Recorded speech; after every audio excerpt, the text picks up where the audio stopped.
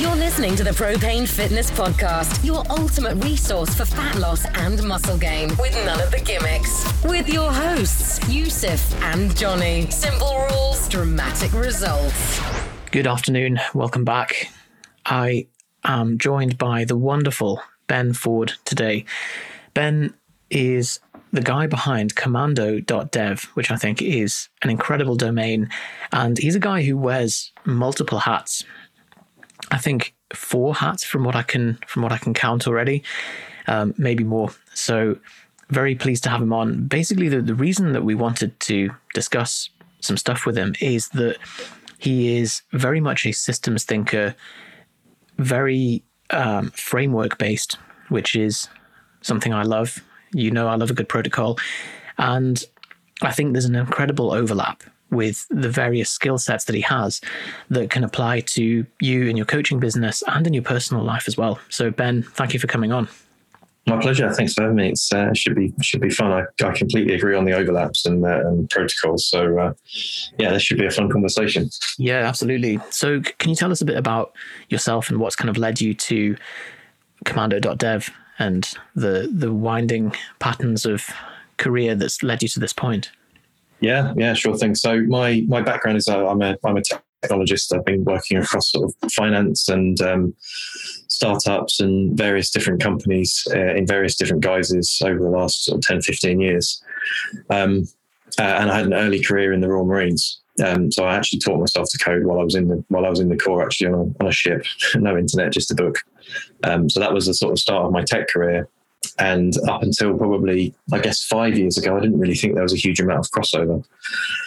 And it wasn't until I started building and leading my own teams and reflecting on this kind of continual pace of change in the tech industry that is driving everything now in society, that I realized actually there's some super important kind of underlying fundamentals that I learned without really learning in the military. And so Commando Dev is my attempt to blend, my very technical background with leadership and reaction speed challenges that everyone faces now, as everyone's a tech company, whether they like it or not, pretty much these days. That is very cool. So you learned coding from a book. Yeah. Did you have a laptop at the time? I had a laptop, so I was on board HMS Ocean on the way to Iraq in 2003. Borrowed or begged some access to the only internet on the ship, which was the communication center, and went on early Amazon and basically got a book dropped off by the next helicopter in the ship's post. And I had a laptop that a friend of mine. So I bought this laptop after the previous deployment. It had Windows on it. And a friend of mine who was much more confident of his own ability than he should have been said, "Oh, you should try this thing called Linux. It's a different operating system." It's like, yeah, okay, cool. And he, spent 30 minutes faffing with my laptop and bricked it. So I had to figure out how to get my laptop working again. Great friend. So I had he's still good mates today. Actually, he's now a Cisco engineering, motorbike racing lunatic. So I had to figure out both how to get this laptop up and running, but also wanted to, teach myself the basics of a bit of a deeper understanding, which was basically Python programming and understanding how computers worked. I have tried dipping my toe into coding, and it really gave me an appreciation for how hard it is. Like, it was completely, I completely underestimated the difficulty of it. And I think this is probably just because modern tech is designed for a 3-year-old to use, as we've seen. The user interface, everything's so Fisher-Price and big buttons and stuff. And so when you actually go into the stuff that underlies it, you realize like how even what seems like the simplest thing happening on a screen requires loads of contingencies and if this then that and variables and everything. And you're like, oh God, okay, I'm further down the rabbit hole than I expected to be here. Yeah, so I mean, it's an interesting thing that the evolution of the tech sort of ecosystem is a bit like that, but equally, it's the power is more and more being put into end users' hands. So you've got things like, and we can get onto later, things like low code tools and automation. That's kind of programming without programming. So, I mean, just to give you an example, if I was to launch if I wanted to build a startup today, I was engineer number one at a startup in 2014. If I was to do something similar to that company now, I think it would probably cost me an order of magnitude less in terms of getting a team together. There are a billion different platforms that I could use to accelerate that process. And, that whole kind of process of evolution is that every single stage leaves a little bit behind that the next stage builds upon. So it's an accelerating curve. So that, the law of diminishing returns that we're used to from sort of physical training and things like that absolutely is inverted when it comes to technology and, business ecosystems. So that is a good point, that the longer you leave it to learn to code, the easier your job's going to be in a sense. But that's not an excuse to just procrastinate and be like, oh, it's fine. I'll leave it till 10 years until it's all just done by pressing a big red button. That's a difficult one to noodle on, because the importance of learning to code is not really learning the tools. It's learning the abstractions, learning the underlying principles. And that's definitely something that, people that understand systems and principles and things like that will always have the benefit. But actually learning to code a specific, like that programming language that I mentioned that I learned, I could pick it up again now, but I'm very uncurrent, despite having built, back ends of banking and hedge funds with it a few years back. So the specifics definitely fall away, but the underlying principles remain. So I really like this concept. And I think quite often when you're new to a subject, the principles or the abstractions can be so wide that it's hard to actually accept them. And so you do have to sit and learn the specifics. And then when it does fall away, as you say, you're like, I've just somehow got these transferable skills that I didn't realize that I had. Definitely applied in medicine, when you see, you have to learn the language of medicine and cell membranes and ion exchange and all this stuff. And you're sat there like 2 years into med school being like, I have no idea what's going on. Why am I learning this stuff? And then suddenly, like, when the curriculum spirals and it clicks into place, all goes up one level and you're like, right, there it is. And so I can definitely see the parallels with learning a programming language, for example. And I suppose that's where, when you do have those principles in place, almost unconsciously being learned, you said now you could set up a new software as a service, for example, in a fraction of the time, but which you know how to use those new tools, how to leverage them properly, whereas someone who's a beginner would still benefit from some first principles learning. And I think in the past, I always thought that, like, with the advent of no-code tools and stuff, people would be like, that you'd still have developers saying, oh no, but you should learn the original language, because back in my day we had to crawl through barbed wire to get to school and we had to live in a cardboard box. And I always thought it was just like wanting to pass on the cycle of abuse. But I'm realizing now that, as you say, it's more about getting those principles in place.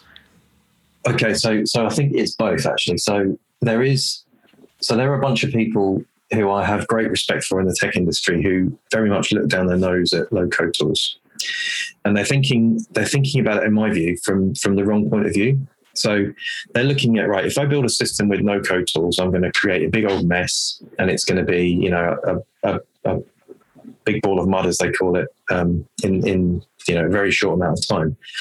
Now, that's true, right? If you're comparing, solid software engineering, traditional software engineering and deployment and long-lived systems and all of that, that's absolutely true. If you built something like that with no-code tools, you would create yourself a mess. But that's not what people are using no-code tools for. They're using no-code tools for two things. One is speed of change, which is much, much more important for somebody who's just getting started.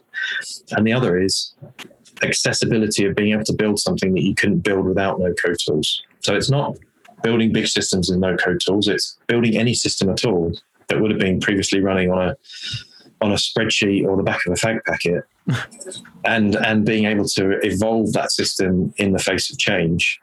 And actually, it's in that second one that, really interestingly, there are multiple companies that I know of who are traditional software not traditional, they are startup software companies, and they very consciously use no and low code tools around the edges, because that's where things change quickly. And actually even having to call over to a developer and say, look, we need this thing done. Right. So there's definitely two sort of speeds of execution, and actually empowering people that are on the front line, if you like, of any organization with the ability to own and change their own workflows is a massive superpower. That's really cool. So the value in low-code tools is quickly being able to mock things up and just get something that's just working, even if it's a bit clunkier than it needs to be, or even if the code isn't as kind of beautiful as it has to be. And I see what you mean about using both at your disposal. You know, you've got in the center the core aspect of the business that needs to be stable, and then you've got the peripheral aspects that you can just quickly build stuff out. And it's kind of the same as this sounds like a ridiculous analogy, but I always shit on kettlebells in our content. It's kind of a tongue-in-cheek thing, but a great analogy that someone responded with when I said no one ever got big or strong using kettlebells was, if I want to paint my driveway, I'm going to use the big brush. I'm not going to use a paintbrush. And it's like, well, yeah, it totally makes sense. Like, use the right tool for the job. And trying to finesse your entire driveway with a little paintbrush is not the right tool for that purpose. Yeah. So I've got a friend of mine who is now the head of wellness at a startup that it's called Fast, actually, the startup. And he's a big kettlebell guy, but he, also has an incredibly deep background in physiology and has tried a bunch of stuff. He was also in the Marines. He's been I think sort of maybe Olympic level athlete in a sport as well. And the problem is with any fad, like it's not the tool, it's the fetishization of the tool, right? You've got, pick I don't know, CrossFit, right? Yeah, you can get fit with CrossFit. Yeah, you're probably likely to injure yourself as well. And I think kettlebells, when like, I don't know if you look at, I can't pronounce the surname, but Pavel's, work, and you read, you read some of his books, like the principles of strength that kettlebells is one example of really the important thing. But, walking into a fucking, I don't know, are we allowed to swear on this podcast? Yeah, swear away. Yeah, walking into a David Lloyd, I should have checked that before.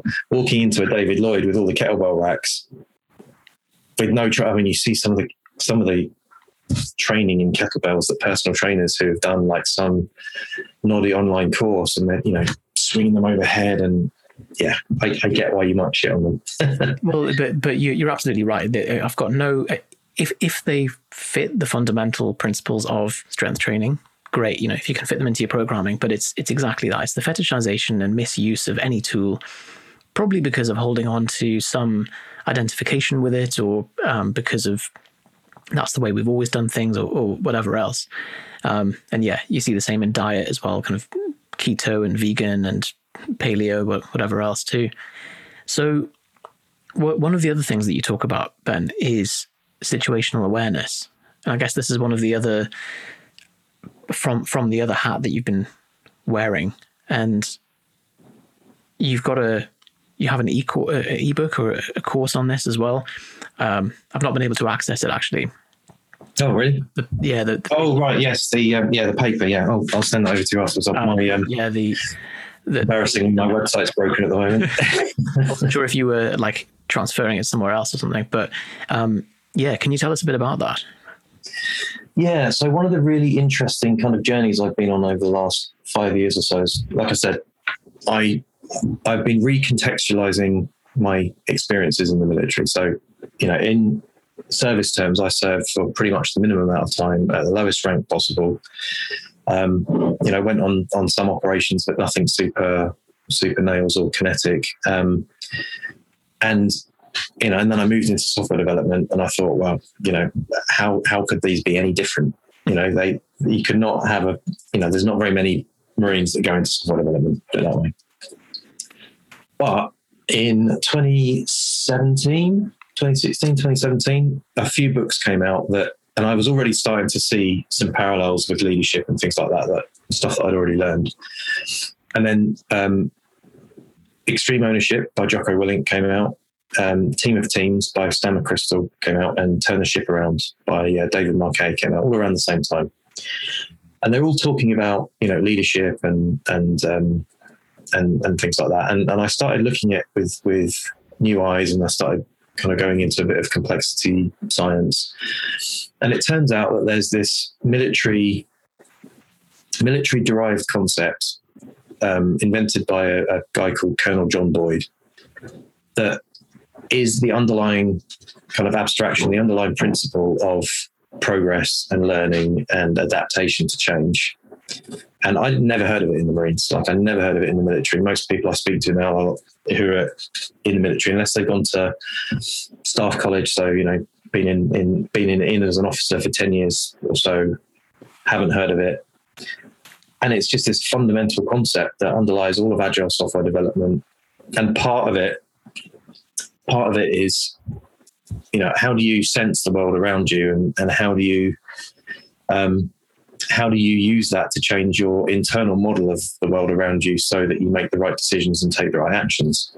And that inward piece is what I call situational awareness. It's not, situational awareness is not anything I've invented, but the OODA loop, which is this concept of observe, orient, decide, act. The observation and orientation matches up really, really well with some research that's been done into this kind of process of building situational awareness. And I think the magic really happens in the gaps between disciplines. And I think this is it's the reason I wanted to talk to you, that you've got these two large areas of expertise that on the face of it have no overlap with each other. But actually, when you go a level deeper, it's like, actually, these things can apply across both. Can you tell us about how those connections started to form, and what is there anything that you use day to day from the Marines days that you apply now? Yeah. So how did those overlaps start to form? That's a good question. In fact, let me just shut my door while I mull on that. 2 seconds. The old time buying excuse. Let me just shut the door. Yeah, my kids are running up and down the stairs. So software development, as I said, has been getting faster in some sense, right? So the goal of kind of agile software development is about, releasing changes quicker, getting your changes in front of the customer quicker. And that used to be about building things more efficiently. So, everything in sort of, pre 5 years ago or so was all about, the paradigm of, you've got this factory and, you understand how many widgets you need to make, and you just need to tinker with the machines to make the widgets more effectively and, be efficient. But that's actually a really poor analogy, an increasingly worse analogy, because that treats your system as a closed system that you just need to tinker with inside. But actually, the real game is adapting to change, right? Change is a constant and actually accelerating. We're seeing larger and larger dislocations in your industry. COVID must have been an absolute, it's been fine for me. I've been sat here working from home, no biggie. Well, yeah, we can definitely get onto that, because it was for anyone outside of the UK, the NHS is a system that many would agree that is kind of held together with duct tape and maybe even masking tape, like the non-waterproof kind. And so there's so many databases and systems that don't sync with each other, and there's loads of we're faxing between departments and all this kind of stuff. And then suddenly it's already at its limit of what it can capacitate. And then you throw in a global pandemic, and everyone just has to pick up the slack through human tiredness rather than through any kind of system improvement. Yeah, and actually, I ended up doing some work in the NHS in the early days of COVID, which actually crystallised my thinking on this quite a lot. So the problem is it's even worse than that. So you've got all these disparate systems, and you've got 50 years of neglect in terms of investment and all of these things. But again, you've also got a system that is all about efficiency. Loads of managers, loads of quite a lot of risk, legal risk, things like that. So you've got a bunch of fairly risk-averse people making decisions and taking the ability to make decisions away from the front line. And then you have something that's brand new that hoves into view. And what you desperately, desperately need in any industry or any business when that happens is the ability to take in information from your surroundings and make the right decisions, right? So what we had in COVID in many, many Western countries, not just ours, was a bunch of people in the center of the system, government, civil servants, whatever, who are utterly ill-equipped to deal with complexity and deal with paradox and to make decisions where there's lots of different inputs. So you've got those people ignoring the information that they're getting, sticking to their predefined, fucking herd immunity. That one, like that keeps coming up again and again and again. That's what they've been after the whole time. So they you've got these people that just won't learn in the middle, and also no mechanism by which they could learn because there's no information flow from the outside of an organization towards the inside. And that's a lack of situational awareness, essentially. That's, I think you've nailed that, where if there's no feedback loop, then you end up with a serious problem. It happens within, so if you have a culture within an organization where like the juniors will, if there's like stuff that's not going to work, and if you have the junior level will just absorb that. They'll be like, what, it's all right, we'll just sort it out, like even if it's inefficient, even if you have to go to 4 different wards to print the document, to find a working printer, then fax it to the whatever, like I'll just get it sorted. And so because they're just very industrious people, they don't want to complain. That doesn't get fed up the chain, and if it does, maybe it'll get fed up one level and no further. And so you have these kind of inefficiencies at a micro level that never really get picked up. And as you say, there's no feedback loop to the central management for that to ever even have the alarm bell that's a problem. Yeah, I think so. There's an analogy that I've started using from biology that maybe you'll appreciate. So a book that I've read recently, which is like opened my mind in many different ways, is a book called Scale by Geoffrey West. And it's about the way systems, biological systems mainly, but anything that has a kind of biological nature, i.e. something that's alive that needs to exchange energy with its environment, how these things scale. And, they scale in different ways. And the analogy that I started using is that, the factory, the flow of value through a business is like the circulatory system, right? So you have energy being ingested into the system, and then it gets kind of branched downwards into the lower levels. And this could be money is one of the flows to pay people's wages, and that's a mostly linear system, right? Even in our own bodies, like when you're working flat out, you're not an order or several orders of magnitude more blood flow going through your body, right? And your capillaries have a fairly linear relationship to the amount of blood that flows through your arteries. Things step down in a regular fashion.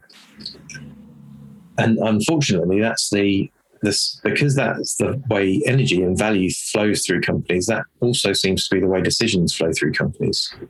And that's the big problem, because our sensory system is completely different to that. Our sensory system is excitatory and nonlinear, and the difference in brain activity or sensory activity when there's a massive threat, like you're just about to crash your car, or you've dropped a weight on your foot or something like that, right? The difference in response to that in the sensory system is massively nonlinear. And that's the way it should be in businesses, right? If we see a new threat or a new opportunity, we should be able to reorientate and refocus all of our energy on that. But we just lack the ability to do that in most organizations. I like that analogy. Hey, Johnny here. Just a really quick interruption to this episode to let you know about a resource we now have up and running on propanefitness.com. One of the most popular questions we get from readers and listeners is, hey guys, what would you recommend for my starting calories for fat loss or muscle gain? How much protein, carbs, fat? How many calories should I eat to begin my journey as a starting point? Normally, this is something that we do for clients when they come into our program, the Propane Protocol. But recently, we have opened up the calculator that we use for all of our clients so that you can get a free calculation, a free starting point of what we would recommend if you were to start as a client with us for your protein, carbs, fats, and calories overall for either fat loss or muscle gain, customized to you and your goal. If you want to get access to that, it is totally free.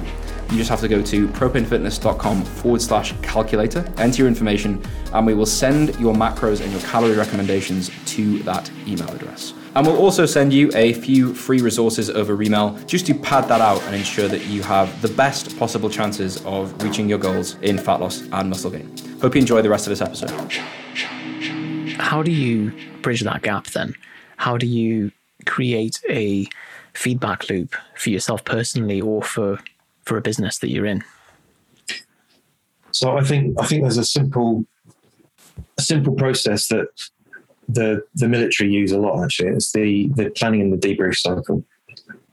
So most planning in businesses begins at the execution phase, right? Somebody decides what we're going to do, and then, all right, let's plan how to do it. And you plan all your steps and your milestones, and then you go off and you start, beavering away at the roadmap. And we're really, really weak on thinking about the big picture, thinking about the why. And it's the why that empowers people to take initiative when the actual execution goes wrong. So when the execution goes wrong, it's the execution that gets blamed, but really it's the situational awareness and the kind of decision making that were deficient in many cases. It was all the steps that led up to that execution.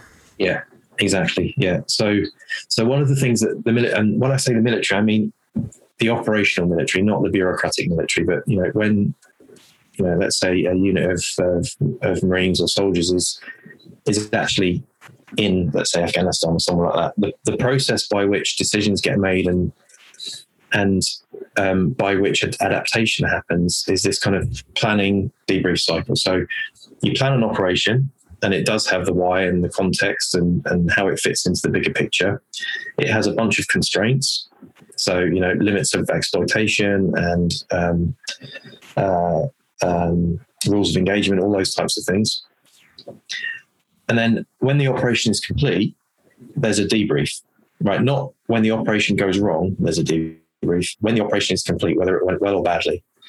And the debrief takes a, real 360 look at, what happened, how it affected us, what we did about it. And crucially, and this is the bit that I think is the most important to translate across, what do we want to change about the way we do the work next time? So I can give you a concrete example of that, actually, from a friend of mine I was in training with. We caught up a few years back after we both left the Marines, and he'd gone on to become a sniper and had done a few tours of Afghanistan. And we were talking about SOPs, standard operating procedures, which, are guidelines for how you do stuff. Right. And in the training that we did, which was sort of, year 2000, still fairly Cold War centric, very sort of traditional old school military before this kind of counterinsurgency stuff really became the bread and butter, was that if you're moving through an area, you would stick to cover, right? So you would, if you're moving through a compound and you're going around a corner, well, you'd all stick to the wall, right? You stick to the wall. The first guy would cover, and then everyone would move across and he would provide covering fire. Now that's great until you're fighting an enemy that likes to put bombs in walls. So then you're in a bit of a quandary, right? It's like, okay, do we get shot at or do we get blown up? And it turns out that the Taliban were much better bomb makers than they were shot. So they decided, right, we'll bin that SOP. It doesn't work for us anymore. What we'll do when we're moving through an area is we'll move in the open because we're less likely to get blown up. Because actually that gives us an advantage, because if the Taliban do shoot at us, we're a better shot we're much better at returning fire and winning the firefight and taking that to the enemy than we are, so that's a sort of counterintuitive move that you put yourself at what traditionally would have been considered a risk, but actually in this new context, it's the best thing to do. I suppose what you're doing there is you're looking at, okay, we have a bunch of assumptions based on a set of parameters. And in this case, the parameters don't hold up. And that's because it may even be, in that situation, you've got they're better bomb makers than they are shots, but it may also have been that they used to be good shots, but then they realized, they spotted your SOP, saw that you went across the walls, and they thought, why don't we target the walls? So the fact that it's an adaptive enemy, I suppose. Yeah. And I guess what you're saying there with software or developing online, like that's a changing environment. It's you have to change things constantly just to keep pace, and the languages and the environment changes and the platform and everything else too. Even things like this year with the iOS 15 change and what that's done for internet marketers or whatever else. Yeah. So I see what you're saying there, that it's like, as part of the orient process, you need to say, are all of my assumptions about the current parameters correct, or do I need to update them in line with what's actually going on? Yeah, exactly. And I think the big deficiency in, you don't have to have an enemy to have to change, right? If the enemy is part of your environment, if there is an enemy or an adversary or competitor, whatever you want to call it, that's just a part of your environment. It's part of environmental change. So you don't have to have an explicit threat or something to need to change. So how often do you have to, like in your daily life, how often do you have to orient? Because I imagine it's quite a resource intensive thing to reevaluate all of your assumptions at every decision step. Yeah. So there's a little branch of, I guess, so there's this guy called Carl Friston, who I think he's the guy that invented the MRI scan, right? So an incredibly smart scientist, and he has this thing called free energy theory.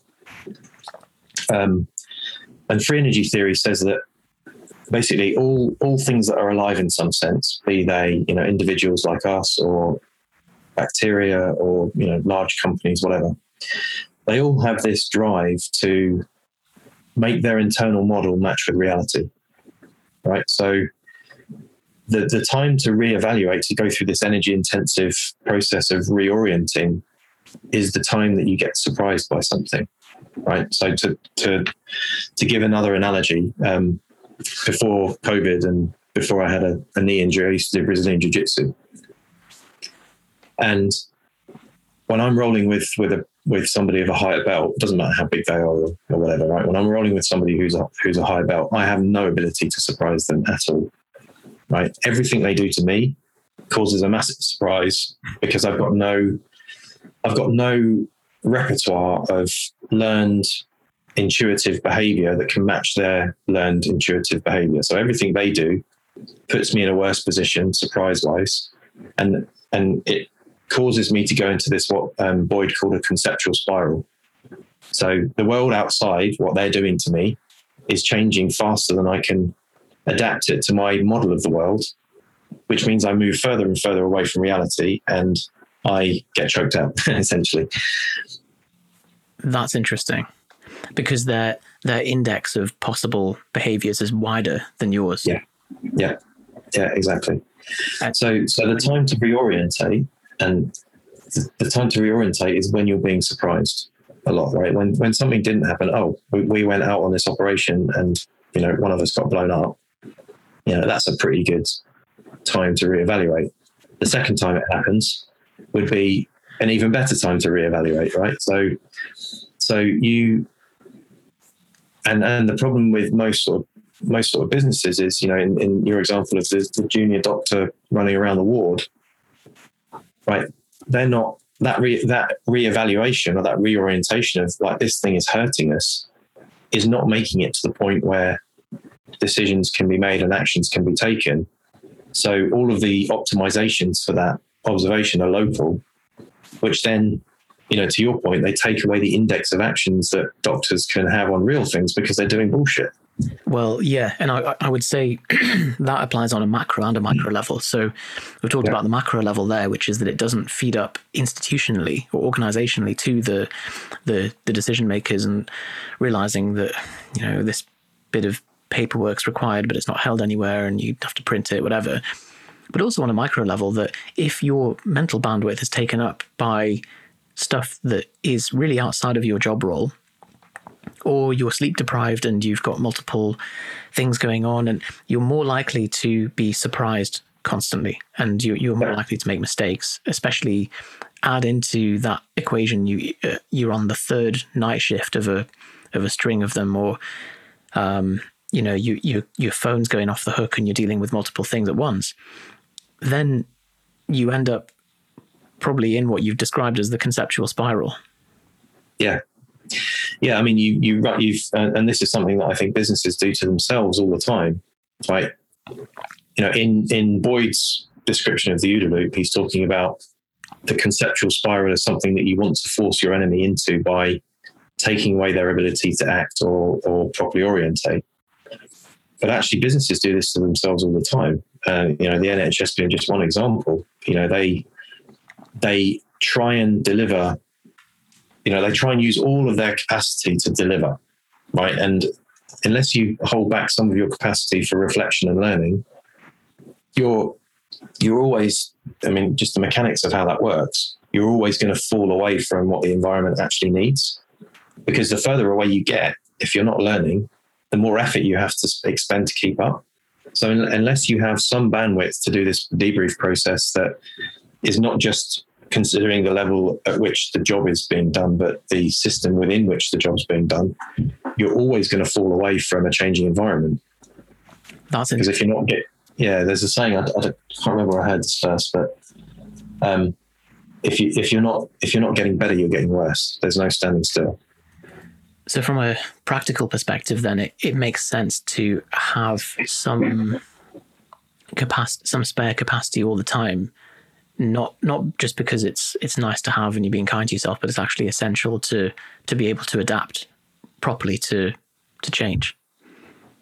Yeah, you have to take some time out of, whatever your kind of cadence of operations is.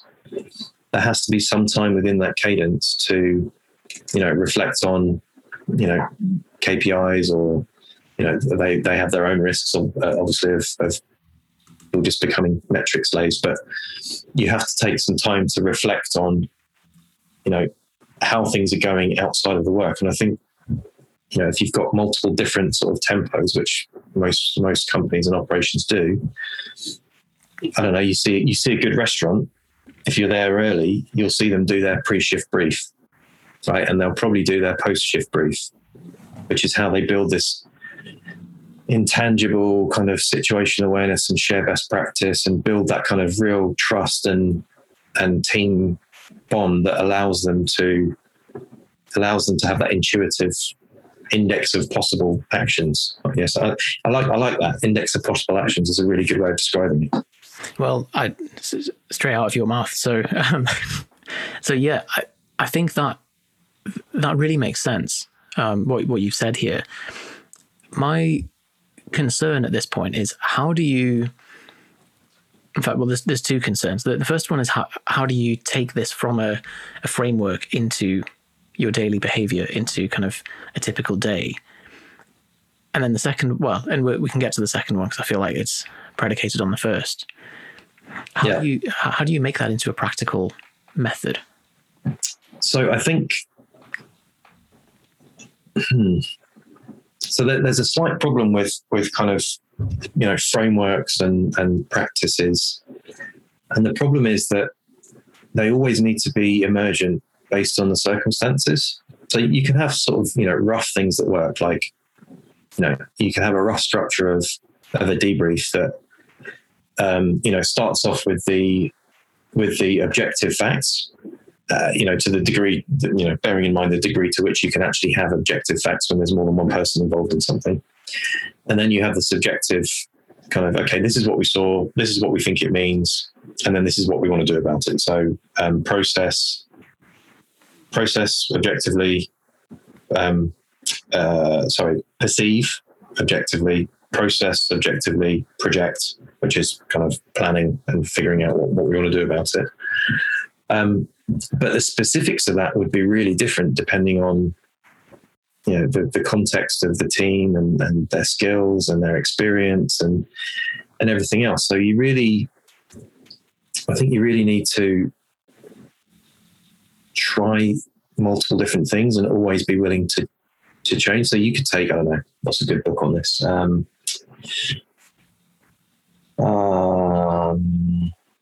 Yeah, I mean, for software engineering, you could take a book on agile software development, and you could implement the XP or the Scrum process, where you do a daily stand-up, a weekly retrospective, or, you know, end of sprint retrospective, and, you know, that's a perfectly reasonable starting point.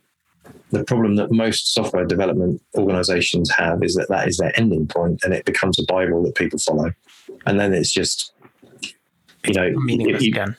Yeah, it's meaningless, and it becomes a, you know, ceremony. There's a big difference between like a hunting party having a ritual to get in mind to go and kill something than a ceremony that people are forced into by the church of the day. You know, it's a massively different experience. That makes a lot of sense. So it has to really come from an attitude perspective first, and a willingness, rather than ticking boxes. Otherwise, it kind of becomes empty. Yeah, and that's the attitude is key, because unless people are willing to be challenged, which requires trust at all different levels, right? Unless your boss is willing to be challenged and invites challenge, the power dynamics in groups makes that difficult. So it sort of starts from the top with the leader, not the manager, the leader allowing the right kind of dynamics to kind of come into the group. So I know you're a fan of Ray Dalio, and he talks about this, where it should, for an organization to work optimally, you know, he runs a hedge fund, and he's applying the principles that he's picked up from developing his hedge fund software into his organization. And one of the things is exactly that. It's inviting challenge from anyone in the organization. Doesn't matter about hierarchy. You let go of hierarchy in terms of ideas and allow the free flow of information. And then I guess you've talked as well about the value of blamelessness in a situation. Otherwise, if people are afraid to speak up and be like, oh, this went wrong and it was my fault at the point of execution. And I think that this is something that NHS does quite well, which is if something goes wrong, it used to be that the individual who did the thing wrong was blamed. Now it's like, here's an amnesty. We're all going to come up with what happened. And, you know, yes, if you were the one who had the scalpel in your hand when something went wrong, that doesn't mean that it was entirely your fault. It could be a set of system errors that resulted in that thing happening. And I suppose the debrief process there, when you're saying, what did happen? How can we prevent that from happening again? Rather than, it was him. Yeah. Let's hang him, you know.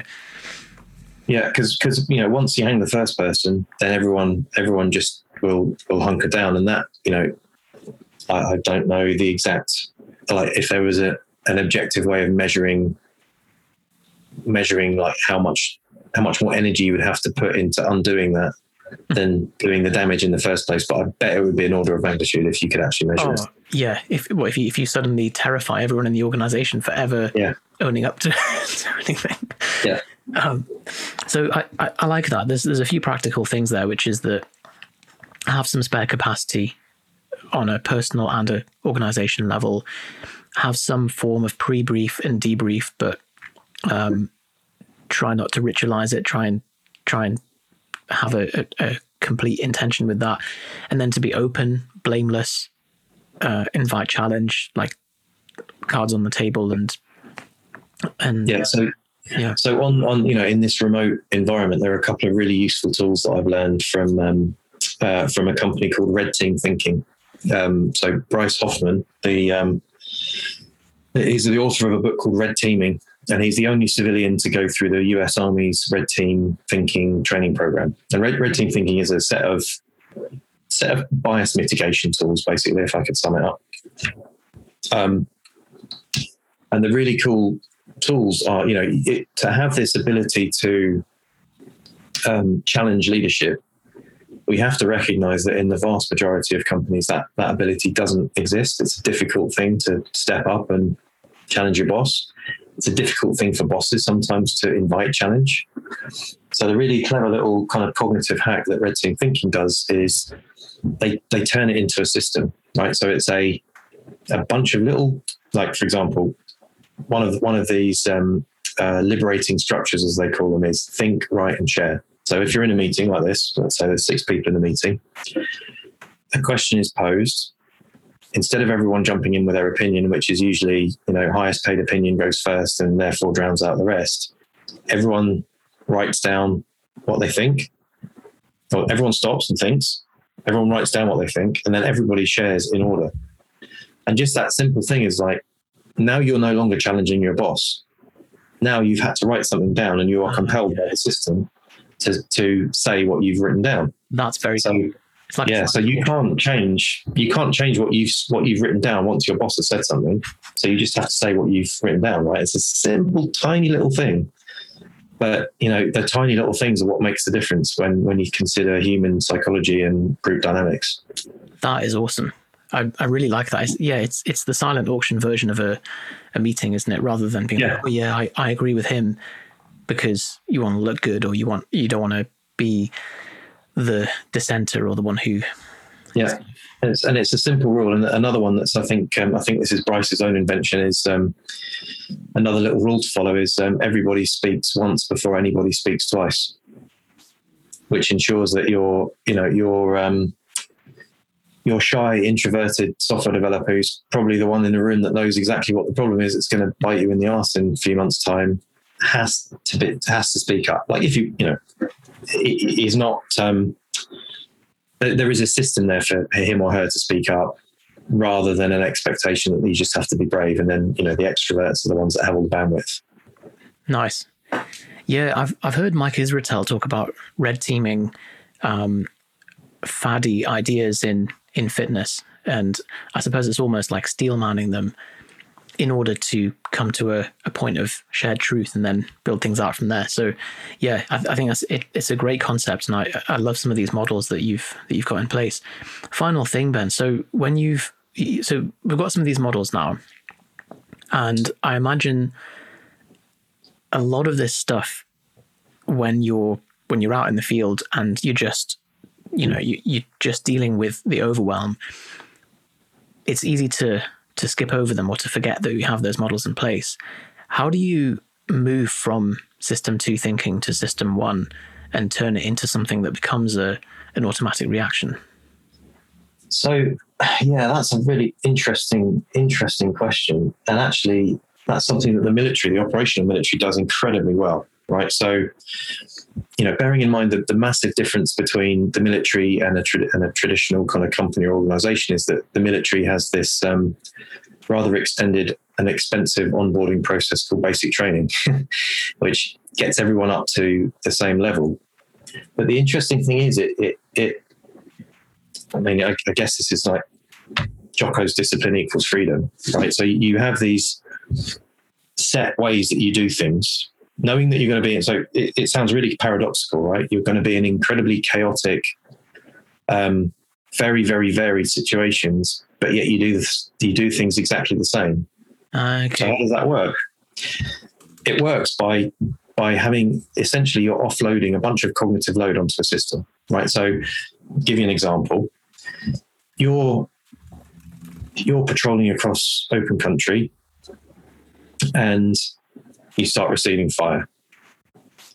Now, at this point, right, there's an enormous possible range of next actions you could take, right? If it was a bunch of civilians who hadn't had any training, probably everything would go, even if there were a bunch of American civilians carrying guns, probably everything would go to absolute shit. Everyone would do their own thing. Everyone would run in any direction. They'd run in front of each other. It would be, a clusterfuck. So what the military has is the military has drills, right? So when you're in that situation as a person in a trained military unit, you always have a next action in mind, right? So part of the briefing, part of the planning would have been actions on. So, and when you're patrolling through the ground, your section commander would be right. Okay, fellas, if we get contacted from the front, standard break contact drills, and we peel off to the right. So what that means is that when we did get contacted from the front, everyone would go to ground, everyone would return fire. That's the immediate action drill. So you get the rounds down, you win the initial firefight. And then the standard drill is that you would peel off and run behind into cover. And that has been sort of pre-rehearsed in people's brains at this point. So the guy on the left would then go, if they were going to peel right, the guy on the left would go moving, and he would run past his mate, kick his leg or pat him on the shoulder and run off into cover and maybe continue giving covering fire. And then the next guy would, and the next guy would, and the next guy would. And that would be like a system that's in place to mitigate the incredible dump of adrenaline and cognitive load that the situation has just imposed upon you. So, okay, we're not soldiers in civilian organizations, but the same principle applies, right? We will have situations where adrenaline goes up and cognitive load goes up, and having systems and augmentation to fall back on so that you can use the parts of your brain that you have left to focus on the things that will help is, and you need that system in place before you need it. Like, you need to build the system before you need the system.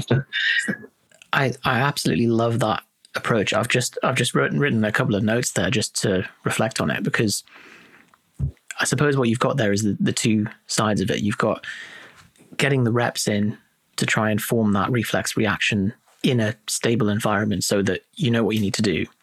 And then once you've got that, throwing the individual into multiple chaotic situations and making them use that same framework to react until it becomes reflexive, even in the most mental situations. And so I suppose then you've got, I imagine they turn up the levels of chaos in the training to the point where most things that you can deal with day to day are nowhere near that level of chaos. And so you can keep your cool.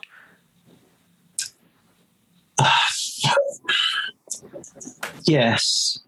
I think there's a degree to which that stuff is situational though. Like, I think if you put, I don't know, you put somebody who's been in a situation like that and you said, right, you're going to do half an hour's improv training and then you're going to get on stage in front of 500 people.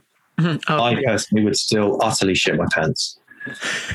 So it is situational. I mean, I suppose it depends how wide you want to cast that net, but but I mean that's an interesting concept in itself, that the ability to respond to something or discipline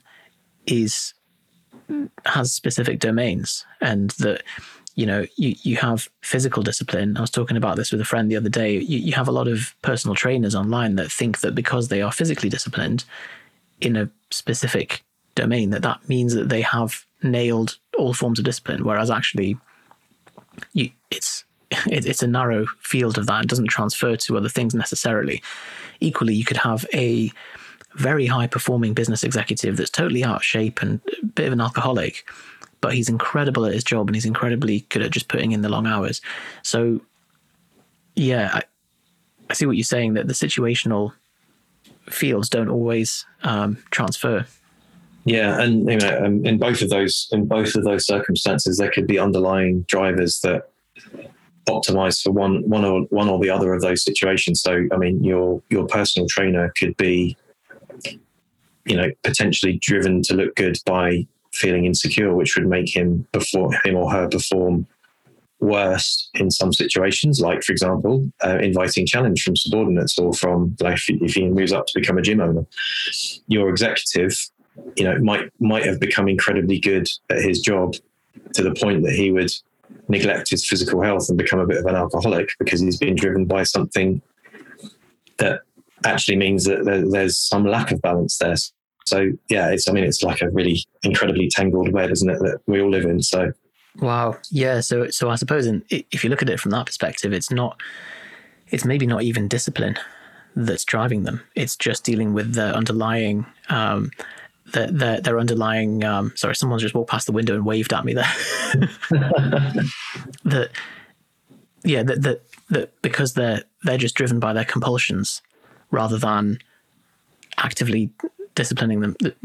Exerting discipline. It's not a level playing field. Yeah, I mean, there's all sorts of that. Like, I mean, there's a lot of folks that have served in the military that have stood up to incredible, pressure and awful experiences, and some move through that with a sense of growth, and it's never a big issue for them at all when they leave, and others, they're fine while they're still in, and they're still in the environment, but that comes back to haunt them after they leave, and it's a massive problem. And you could argue with most of the second cohort that there's potentially reasons why they joined the military in the makeup of the later problems. And I'm using an example from the military because it's a well understood one, but I think that dynamic plays out across. Well, it's a human thing, right? Ben, there's not many podcasts that blow my mind and leave me sat there thinking, right, I'm going to have to really sit and pick up the pieces here. But that was a fantastic whistle stop tour through your brain, and I really enjoyed it. It was awesome. I think we should do a round two, maybe with once we've had time to sort of sit and think and process what's been. There's plenty of ways we could go after this. So it'd be really cool. Fantastic. So for people listening, how do we find out more about you, and how do we get more into the specifics of this?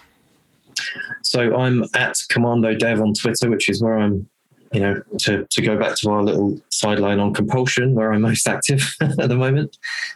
Same at Commando Dev on LinkedIn as well, if that's your preferred medium. You can feel free to shoot me an email at ben@commando.dev.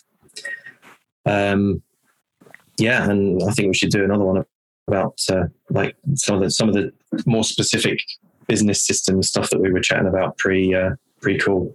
That would be brilliant. We'll stick all the links in the description, and I will speak to you next week. Hey, Johnny again. Hope you enjoyed that episode. So we have an opportunity for you, something that we have put together that is totally free, that is a synthesis of everything that Yusuf and I have learned in fat loss, muscle gain, nutrition, training, lifestyle, habits, the works. Everything that you hear on these podcasts, condensed into a synthesis of 7 days of learning and immersive experience to totally overhaul, enhance, and accelerate the results you're getting currently in your training and your nutrition, no matter how advanced you are or aren't. We put together a virtual learning interactive coaching experience called the 7-Day Kickstart that you can take part in whenever you're ready to. To join, simply go propinfitness.com/7-day kickstart. Enter your details and you'll be sent everything that you need. You'll be coached by the Propin Fitness coaching team over 7 days for free. You'll get 7 days of content sent to your email completely for free. And it gives you a look behind the scenes of what we do with clients and gives you a ton of information that previously was only available to paying clients inside of our world. So propinfitness.com/7-day kickstart to take part, and we hope to see you inside. See you in the next episode. Speak soon.